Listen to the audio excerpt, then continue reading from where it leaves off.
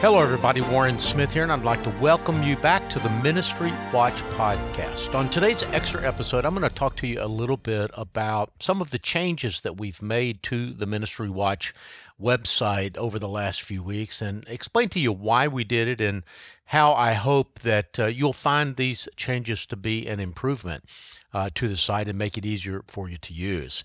Now, I should admit, though, straightway, right off the bat, that by both temperament and by conviction, I tend to be something of an incrementalist.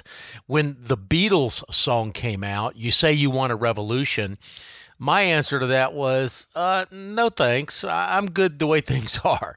And when I hear talk about a sexual revolution or an industrial revolution or even the Jesus revolution, I think, beware of unintended consequences. And also, be careful what you ask for. But even I have to admit that sometimes change is necessary, even good. Now, not all changes are improvements, but all improvements do require some kind of change.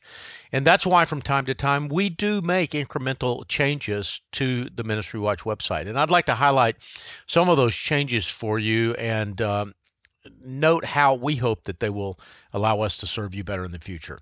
First of all, I want to mention a couple of changes to the home page.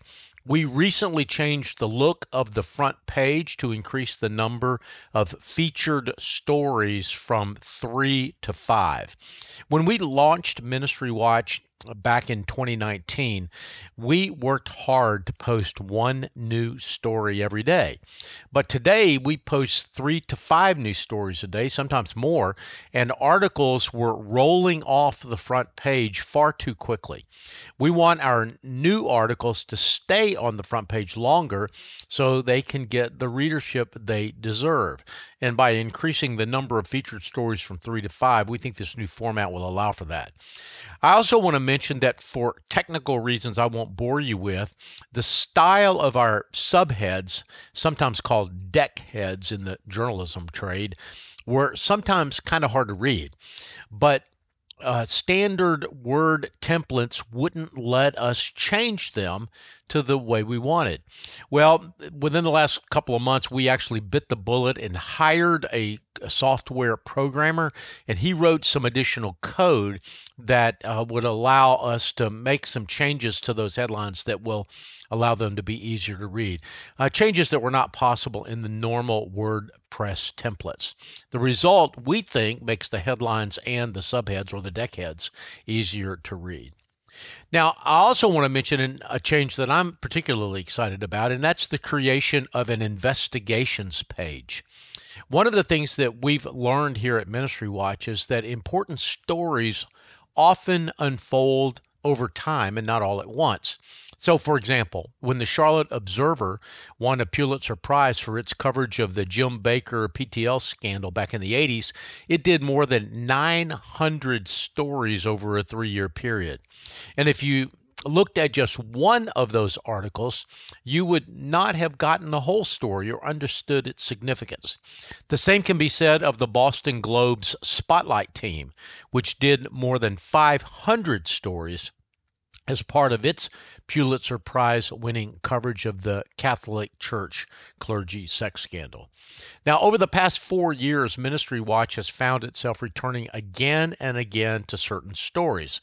If you're a regular reader, you probably know what they are. Ravi Zacharias, Kanakuk, Hillsong, Jerry Falwell Jr. and Liberty University, Bible translation, John Ankerberg, Mark Driscoll. These are just a few of many. Now, some of these stories have involved us writing more than 50 articles, tens of thousands of words. Now, we've aggregated all of these articles onto that newly created investigations page. This page will allow you to get a more complete and nuanced understanding of these topics, and they will allow us to highlight stories that we think have a particular significance. By the way, we've also changed the navigation bar at the top of the homepage so that the investigations are easy to find. So just go to the front page and hit that investigations button at the top of the page, and you will find that new page. I'd love to know what you think. Another change that we've made is that we've created a new column called On This Date at MinistryWatch. For the past 3 years, I have included in my weekly review article a section called On This Date. This section served two purposes. First, and I've got to admit straight away that this is a big reason, I'm a sucker for these kind of columns, these what I call look-back features. And I thought that some of you would be interested as well. Turns out, I was right, and some people tell me that it's the only reason that they read my weekly review columns. I'm not sure whether that's a compliment, but I'll say thanks anyway. Now, a second reason for doing this column is just as important. This column imposes a kind of journalistic discipline on us here at MinistryWatch. What happened to the person who was indicted for a crime last year or 2 years ago? What about the natural disaster that took place 4 years ago that everybody was giving money to? Well, what happened to that money? Should we do a follow-up story? Often, the answer to these questions is yes. Almost every week, I assign a reporter to do a follow-up based on this date feature. Or we add an editor's note, an update to an older story.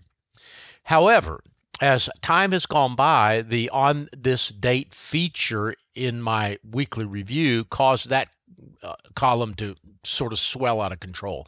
1,200, sometimes 1,400 or 1,500 words. The column, I decided, was just trying to do too much, and it was becoming harder and harder for readers to find what they were looking for.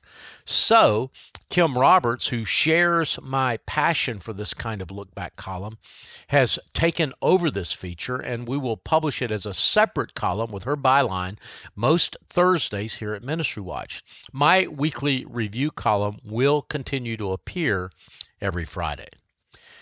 Now, if you've read this far into what is essentially an under-the-hood look at the MinistryWatch engine, that says something about you. You're a part of the MinistryWatch inner circle. You're a MinistryWatch nerd. I say that, by the way, with great affection. You care about what we do and how we do it. So from one nerd to another, I just want to offer a hearty thank you, because it's for you that we do what we do. Well, thanks for listening to today's episode, and I hope you find some of the changes that we've made to the MinistryWatch website over the last couple of weeks to be helpful to you. If you have suggestions for changes, by all means, send me an email. My email address is wsmith@ministrywatch.com, or you can just hit the reply button on our daily emails. The producers for today's program are Rich Rosell and Jeff McIntosh. We get database, technical, editorial, and other support from Kim Roberts, Casey Suddeth, Christina Darnell, Stephen DeBerry, Rod Pitzer, and a whole lot more. I'm Warren Smith, the host, and I look forward to chatting with you again on Friday when Natasha and I do our normal weekly update of the day's news. God bless you.